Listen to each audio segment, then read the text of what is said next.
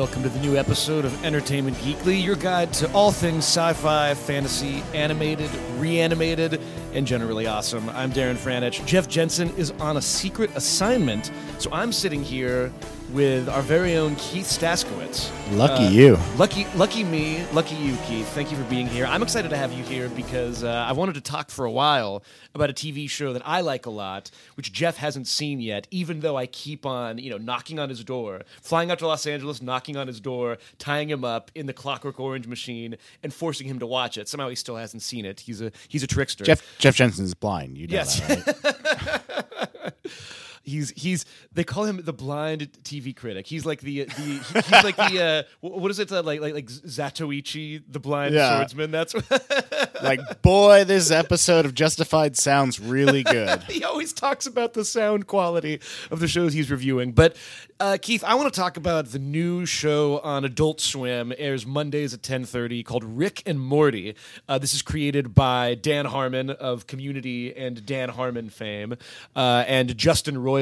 And Justin Roiland voices the two lead characters. And I think the easiest way to describe it is it's really sort of a kind of extended Back to the Future parody, at least in its base structure. Yeah, it's like the wacky scientist and his young protege archetype. Yeah, but they take it to the ultimate extreme. Yeah, and it's funny. I believe at this point, about 7 or 8 episodes have aired. I've sort of watched 6 episodes have aired, and I've seen the first 5. And just kind of like going back through each episode, I was struck by the fact that there's some episodes that in my head had actually been 2 different episodes because just so much tends to happen in them. Like my favorite one so far was Lawnmower Dog. Where like the sort of B plot of the episode was that Rick, the sort of Doc Brown scientist character, gives the family dog Snuffles sort of super intelligence, and he winds up leading a whole race of super intelligent dogs, and that takes all kinds of bizarre twists and turns. Not even the most that is not even the key part of the episode though, because meanwhile Rick and Morty are engaged in this sort of, initially it's an Inception spoof where they're going into Morty's math teacher's brain, and then suddenly it becomes a sort of Nightmare on Elm Street spoof. Well, they always take a very basic mad scientist concept, like a love potion or inner space going inside of someone, but they take it to a crazy place. And they also kind of highlight the fact that essentially Doc Brown is kind of a not very responsible character. He gets this poor high school student shot at by Libyans, in Back to the Future. And so in this one, Rick is just a horrible person. He's Morty's grandfather and a scientist, but he's also an alcoholic. He semi-sociopath, cares about nobody but himself. I think the first scene of the whole series is him kind of deciding whether or not to just nuke humanity. Well, while drunkenly flying a flying machine. So yeah, this is the first introduction to the character. Is he is completely drunk, and he may or may not be just destroying the world. And somehow the show has actually developed him in an even crazier direction since then, which is pretty remarkable. Well, the best thing about is I think one of the great things about it is also one of the great things about Community is that while it is ostensibly parodying these things, it also exploits them to their fullest extent. There's this episode called Anatomy Park, which that's the inner space one where they go inside of a homeless person that Rick has been building a Jurassic Park style kind of amusement park inside of him. And then he dies while they're in there, and so they're just stuck inside of a dead hobo. But it still feels like, we got to go through the, constricting vesicles or whatever.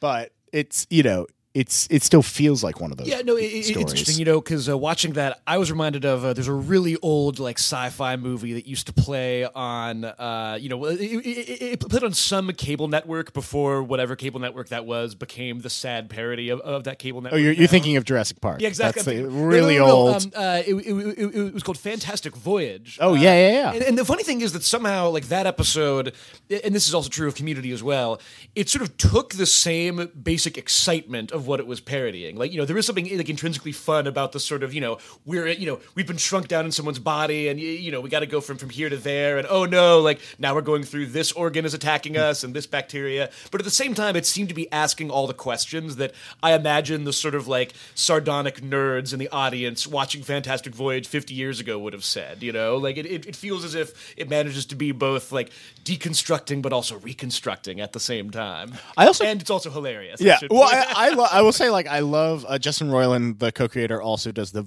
voices of both Rick and Marty.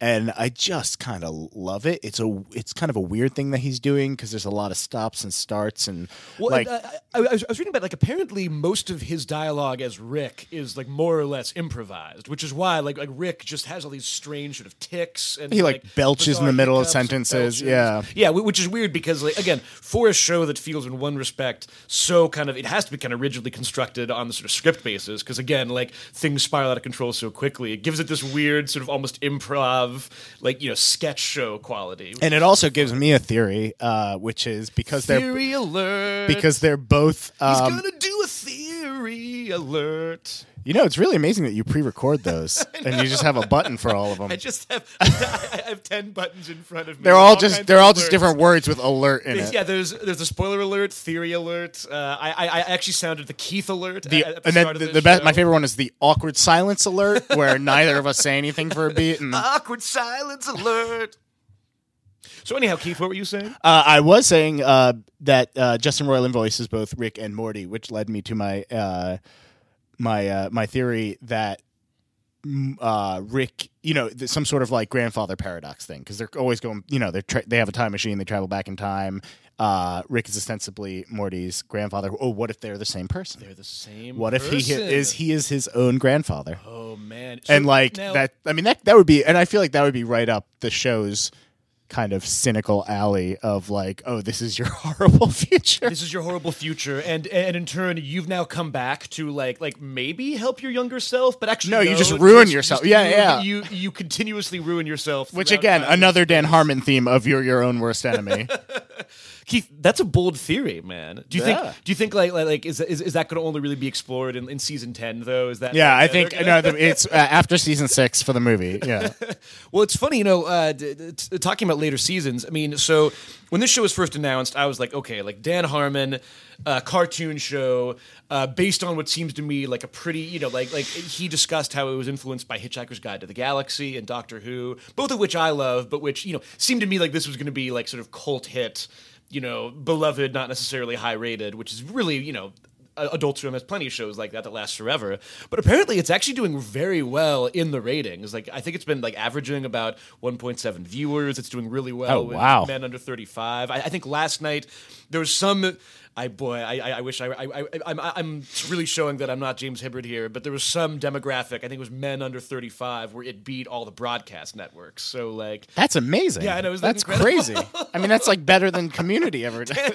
It may actually be higher rated in some respects than Community, which is so funny. But to me, it's great too because we're talking so much about the two main characters, but this is also one of those shows where the guest stars have been David Cross, Tom Kenny, Dana Carvey, John Oliver. Like I get the sense that he, in sort of this is another show where Dan Harmon is just calling up his Rolodex, like, yo, do you want to play like a crazy, interspatial being living inside of a... But also all those body? People are like really great voice actors as well. They're not, Tom Kenny is fantastic. And it's funny too because, I realized, in watching this and really enjoying it a lot, like I realized that this is the first cartoon on Adult Swim that I've gotten into in a while. Because I feel like for a while now they've been in this phase of like doing, super interesting, parodic or otherwise crazy live action shows like Eagle Heart, NTSF, Children's Hospital, The Heart She Holler. Mm-hmm. Whereas this to me is really like, it's almost funny to compare this to some of the earlier Adult Swim shows that I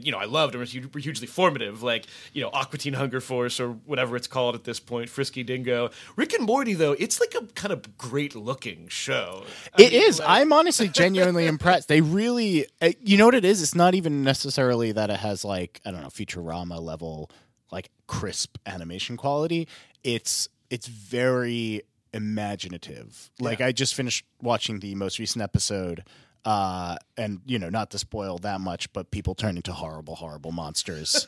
But the monsters are each one is unique, and it's very specific, and it's very like Cronenbergian, and I think there's a real specificity to the animation that's like surprisingly good. Yeah, well, it's done at I think Starburns Studios, which is Starburns yeah.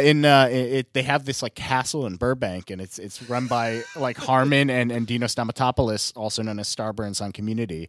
And it's it's the same place where they kind of did the most recent Moral Orel special. Now I should note here though for the listeners, Keith, like Starburns Industries, that's kind of your mecca. I yes, think. That is your like. That is your alpha and omega. I mean, I feel like it's a little known place, but like I don't know the things that they put out. Well, people don't know that. Incredible. Like, so Dino Stamatopoulos is known as Starburns on Community, but he also was in the writers' room for some of the most impressive writers' rooms in history. They're in the 90s, which is like what I refer to as history. All of history to me is contained in the 90s. Ben Stiller's show. I think he was on Letterman for a while. He also the Dana Carvey show, which while not necessarily the best show, had like a crazy writers' room. It had Dave Chappelle, Louis C.K., Dino Stamatopoulos. It had Charlie Kaufman on it. Like, incredible. Insane. So now it's funny because you're bringing up Dino Stamatopoulos, and I have you on here. So we've talked about this a little bit. A couple years ago, you sort of randomly started chattering on. We have our lunches where we often discuss really important events, important themes of the day. I sort of consider ourselves the Algonquin Round Table if there were only two of us and not at the Algonquin or round or really at a table even. Yeah, we just eat on the floor. We just eat on the floor. But you started talking about a show called Moral Orel, and to be honest, I sort of just like stopped listening to you almost immediately. Yeah, like usual. Like usual. Whenever your mouth opened, all I heard was like a faint buzzing sound. But this like I finally did catch up on Moral Orel, and this show completely for me fell through the cracks. When was it even on? Because it originally aired on Adult Swim. Yeah, I don't even know, like 2004 or 5, something like that.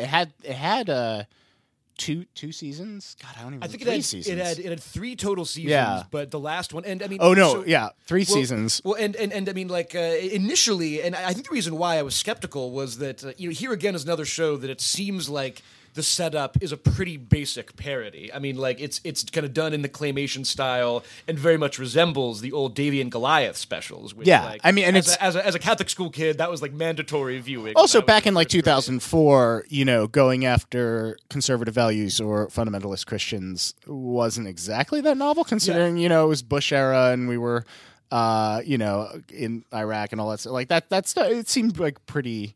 Yeah, easy. It seemed very easy straightforward. But I mean, like as you sort of told me, like I still remember, like when there was a whole kind of period of lunches when you just like come in and say like, "Oh my God, like Moral Orel is incredible." Like, well, what? Like, try to explain what happens exactly. So the first season is like the first season is essentially what we just described, although done well. There's a basic structure where Orel, who is this super upstanding, very Christian child, gets these lessons or axioms from his father and takes them too far. So if he's told that it's good to do hard work, he becomes a crack addict and then works really hard just so he can support his crack habit. Or like there's another episode where like he's sort of told that like women getting pregnant is sort of a blessing for them, so he goes around and like gets all the women pregnant, and it's really like it's just like him sort of constantly misunderstanding these sort of moral lessons, basically. But then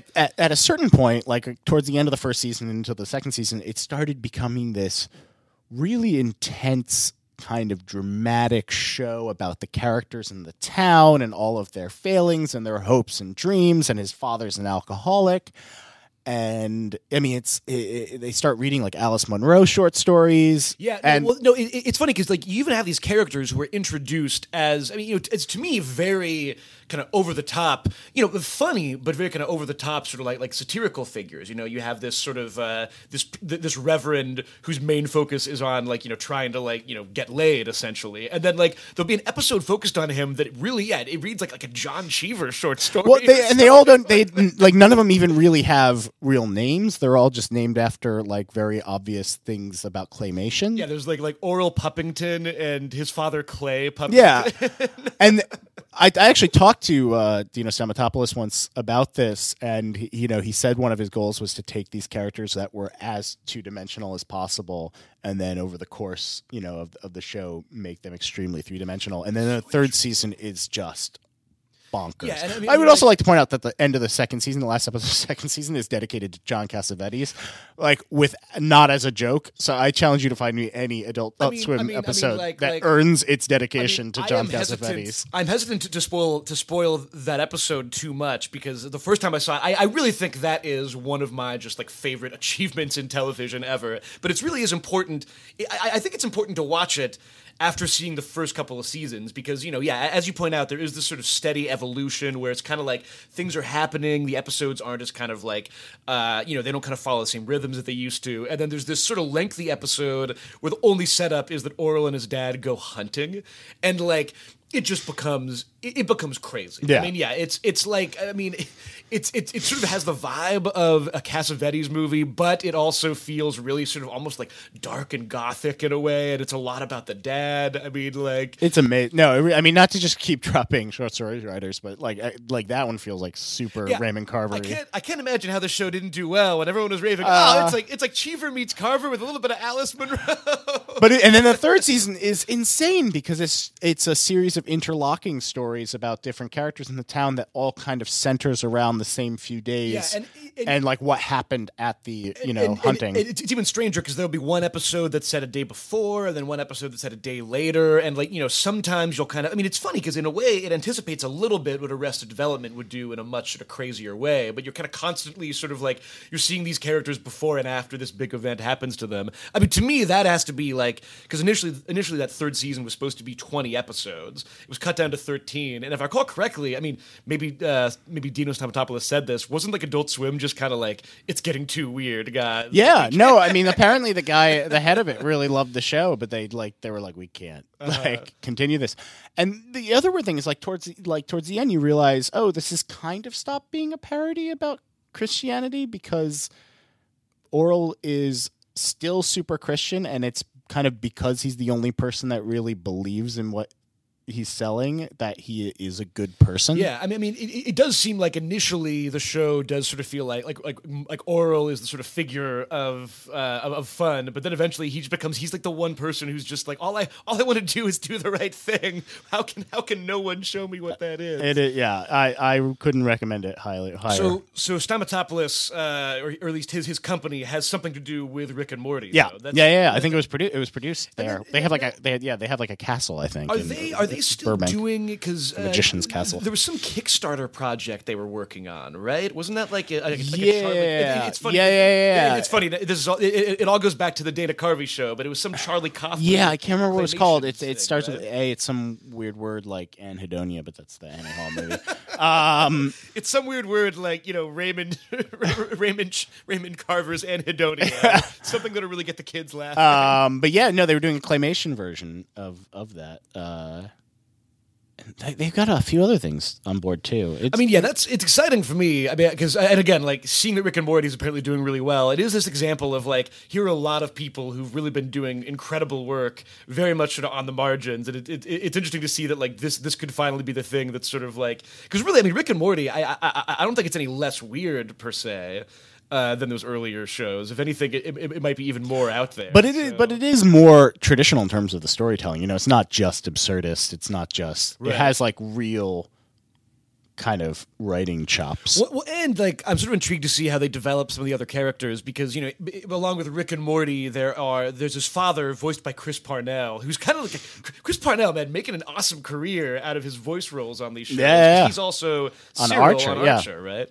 And it seems like his character has come along so far. Meanwhile, the mom and the daughter are voiced by Sarah Chalke and Spencer Grammer. I'm sort of I hope these aren't just Meg from Family Guy. I hope to see more of them sort of develop, or alternately, maybe the show just gets rid of them. There is definitely a history. Well, it feels like the world ends every other week, so I'm sure you could just do whatever you want. Now, Keith, while I have you here, I want to also talk about a show that airs on the same network, sort of. on the same night, but under very different circumstances. Before Cartoon Network transforms into Adult Swim, which I think happens at 8 o'clock? Yeah, like when Bruce Wayne turns into Batman. Right, exactly. Right, like when the sun goes down. When it undergoes the American Werewolf in Paris transformation and goes from being a charming youngster into a horrific monster. 7 o'clock on Mondays. Adventure Time is currently in its 5th season. Now I did not realize this until I looked it up, the kind of episode list on Wikipedia. But there's apparently just been a new Adventure Time every week for the last year and a half. Yeah. Season 3 has been 52 episodes, I think. Well, so now, Keith, I actually had a pop quiz for you. How many episodes, as of today, Wednesday, January 29th, 2014, how many episodes total of Adventure Time do you think have aired throughout the show's run? These are the 15-minute episodes? Yeah. I would guess, let's see. I'd guess 3 seconds. 116. Well, that's not bad, but it's not good. 150 episodes. Oh, Jesus. Yeah. I mean, this is like, and it's funny because to me, I can't remember a time when a cartoon, at least that I've been following, has been produced at such an aggressive pace. But looking back over the episodes, at least the ones I've seen this season, I mean, this season, if anything, has been sort of even more kind of explorative and more sort of like ambitious. I mean, we should tell listeners, this is, of course, the show that... I mean, boy, it's hard to even kind of explain the concept initially because... I mean, it's a boy and his dog. Right. Boy and his dog go on adventures. In a fantasy world. In a fantasy world that is sort of an all-encompassing fantasy world. Sometimes, sometimes it's science fiction, sometimes it's post-apocalyptic, sometimes it's just, essentially Candyland, quite literally. But this season... I want to say if there's been a through line, it was sort of the Flame Princess stuff initially, right? Like Finn, who at this point is in his like maybe early teens. He's in his 20s. Yeah. Because the other great thing about the show is that he is actually aging upwards along with his voice actor. So the thing that's really amazing about the show is, it started off, I think people thought it was ostensibly for kids, but it is, but it's really for everyone. And it's really for cool people. It's really for cool people. I think it's really for us too. Just us. Nobody else watch it. No, what's amazing about it is that they managed to really both make each episode their own thing. And not only just like story-wise, but also stylistically. Storyboarders are also writers on the show. And, if someone has written the show and is storyboarding it, the show will kind of trend more towards their personal style, which is great because you can watch different episodes and they have very different stylistic, aesthetic kind of guidelines. And so that really helps switch stuff up. I didn't realize it's like some people use kind of Jake's morphing ability more. Some people go more like gross. Some people go more absurdist. That's so interesting. That's funny. That's a total opposite of like, the old model of like send it off to Korea. And, well, but even like the main characters will have like slight differences in the way that they're drawn. But then also the other thing that's amazing is that even while they're doing this, it is very well tied together. There is a lot of kind of through lines going on, serialized stories, but also a lot of stuff going on in the background. I mean, the main example of this is from the start, there have been these clues, at least in the first like season and a half, there were all these clues in the background, Sometimes you just get a glimpse of a hollowed out car, or in one episode, in order to confront this villain, they go down to an old subway tunnel. And you get this sense that, oh, wait, this isn't just a fantasy world. This is actually a post-apocalyptic world. And then, as we go on, we've learned more and more stuff about it. But it's unbelievably subtle the way they kind of slip these things in. You don't really even notice it until there's maybe 10 examples of it. Yeah, well, and like they do the same with the characters. I mean, I think that initially you had the character of the Ice King voiced by Tom Kenny, who voices among other things SpongeBob SquarePants and probably like a million and Rick and Morty guest star. Yeah, and Rick and Morty guest star. The Ice King really did just sort of seem like, okay, this is almost like the sort of video game villain bad guy. He's the Ice King. He lives up on an icy mountain. He has ice powers, all this stuff. And then, it became clear that he was actually a sort of very kind of like hilariously desperate soul. Like all he wanted to do was like steal princesses and make them fall in love with him. And there was something, again, we're still sort of in the realm of like, this is funny, this is light, this is totally something that like I feel like kids could watch and get it immediately. Then you kind of gradually had the sort of buildup of his backstory, which just became so interesting, and it was very tied into the sort of apocalypse that happened on this Earth at some point.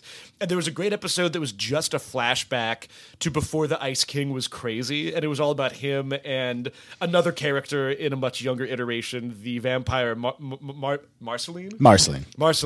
And I mean, it became very like it somehow seems very tragic on the level of like, a sort of like old school Ray Bradbury short story, but it's also very, bright and fun. And I love how the show kind of manages to weave that together somehow. Well, also, I mean, from the beginning, he was like an interesting take on the Bowser character, the princess abducting character, because he's not really, he's not doing it really because he's evil or whatever. Yeah. He's doing it because he wants a girlfriend and he's pathetic. Yeah, exactly. He wants a girlfriend. And he's just kind of like one of those like nice guys who like just doesn't understand why nobody likes him, and it's because he's a weirdo creep that abducts princesses. I mean, and this season, I mean, like there've been a lot of. I mean, like what episodes to you stand out from this season? Because like the first one that came to my mind was Root Beer Guy, which is sort of. I mean, like to me, I sort of think of this as a classic Simpsons kind of episode where the lead characters are very much in the background, and suddenly we meet, or maybe we just focus on this relatively minor character, Root Beer Guy, who's kind of just like sort of a very normal person, besides the fact that he's a sort of hilariously animated, talking root beer. Well, yeah, it's like, I mean, it's a little bit like as the Zeppo, where it's just kind of, I mean, he's not like Xander and Buffy in that he's a member of the group, but it's just, it's the normals. As while everyone else are having these high flying adventures, it's just this dude with a job, and there's great stuff. I'm forgetting what his wife is. I want to say it's like Gumdrop Woman, or no, it's like a cherry cola or something. Cherry cola, yeah. And I mean, they have like what feels like a really sort of just realistic argument between like a husband and a wife, and I mean, like I love how the show can sort of just veer into that. Versus then there was a great episode, Dungeon Train, I think, yeah, which was like that was like a nonstop action episode. What was it again? It was just sort of like they go to... It was a train that goes in a circle, and it was essentially and each car is a different kind of like dungeony thing, and like dungeon exploring is Finn's hobby, and they use it for like a number of purposes. Like when he was dating Flame Princess, one of the episodes he takes her dungeon hunting, and she doesn't really like it. And it's like a really great representation of like when you have a girlfriend and you really like something and she's just not getting it, and it's just like, how do you it's like people obviously don't like the same things, and that horrible feeling of when you're like, no really, or like when you're even like say I was showing someone Adventure Time and being like, no really, you're really gonna love it, and they're just like, I don't get it, which always happens, and which inevitably happens. But in this one, like the train is essentially kind of an allegory for the straight the closest one is video game playing, where you just become obsessive about it and going after these meaningless goals. But really any sort of hobby where it becomes your life as opposed to a hobby. And it was funny to me, like with the video game thing, it felt specifically about like the video games where there really is no end, because like Finn was so focused on just like leveling up, which to me, like when I used to play Call of Duty, that was the essence of how that game works. It's just like, oh man, but like if I play 10 more times, then I'll unlock this weapon attachment or something like that. These really sort of basic things that sort of keep on. To a certain extent, it feels like gambling in a way. Yeah, well, it's like anything where you kind of take a goal that is objectively not worth anything, and then try and put all of your effort into that. Mm-hmm. Now, Keith, we're sort of like winding down on time here, but you, I think it's fair to say, is sort of an expert in Cartoon Network history. I think you have a PhD. I have a PhD in animatography or some other made up thing. To you, where does Adventure Time sit right now, as far as like a lot of the great shows that have been on Cartoon Network or even on Adult Swim? I mean, for me, I think it almost exceeds all of them. I mean, what it's doing is really, really interesting. And it's really like, and I get why some people might be turned off from it. There's some kind of like Juno-esque cutesy cute dialogue or I guess argot, and it does feel to me as if the show constantly runs up on being twee, and somehow it manages to not be that. Because I think the episodes actually have something other than their own, adorableness in mind. There's like actual lessons to be gleaned, and also it gets pretty dark in certain areas. Well, I mean, like I think it was this season when like Jake actually had kids, right? Like, yeah, no, and there's like literal like the paternal fear and like actual. I mean, they kind of paved over a little bit, but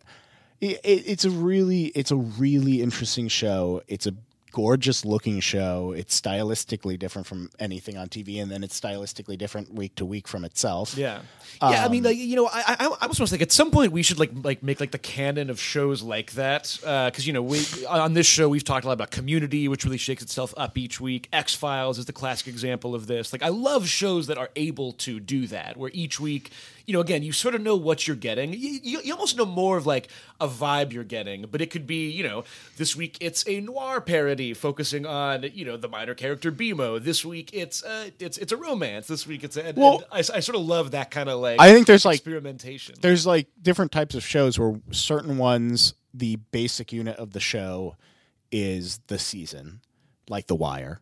Like each season feels kind of like a novel, it's its own thing. Sure.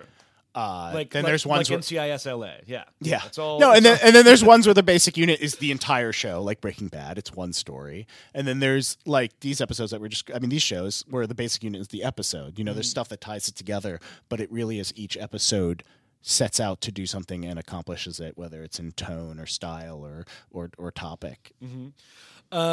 Keith, and you know what? While I have you here, though, I had to ask you. So you locked the door. I don't know where I'm going to... We actually met Pendleton Ward. I think it was at New York Comic Con 2011, maybe? 2010? Yeah, something This like is that. Pendleton Ward, the creator of Adventure Time. Do you still have that drawing that he did of I us? do. At some point, man, I do. I recall this vividly because while we were sort of like having an interview with him, this is clearly a guy whose mind is working on 3 different levels at once. He did this kind of incredible, middle of Times Square drawing of the two of us. You looked great, and I looked like a crazy person, if I recall. Yeah, so he got our likenesses pretty good. You look sort of like calm, reserved, and thoughtful, and then my hair was exploding out of my head. Keith Staskiewicz, thanks for being here today. Of course. That wraps it up for Entertainment Geekly. I'll be back next week with Jeff Jensen doing a 2014 movie TV forecast and talking about Sherlock. Expect some controversy.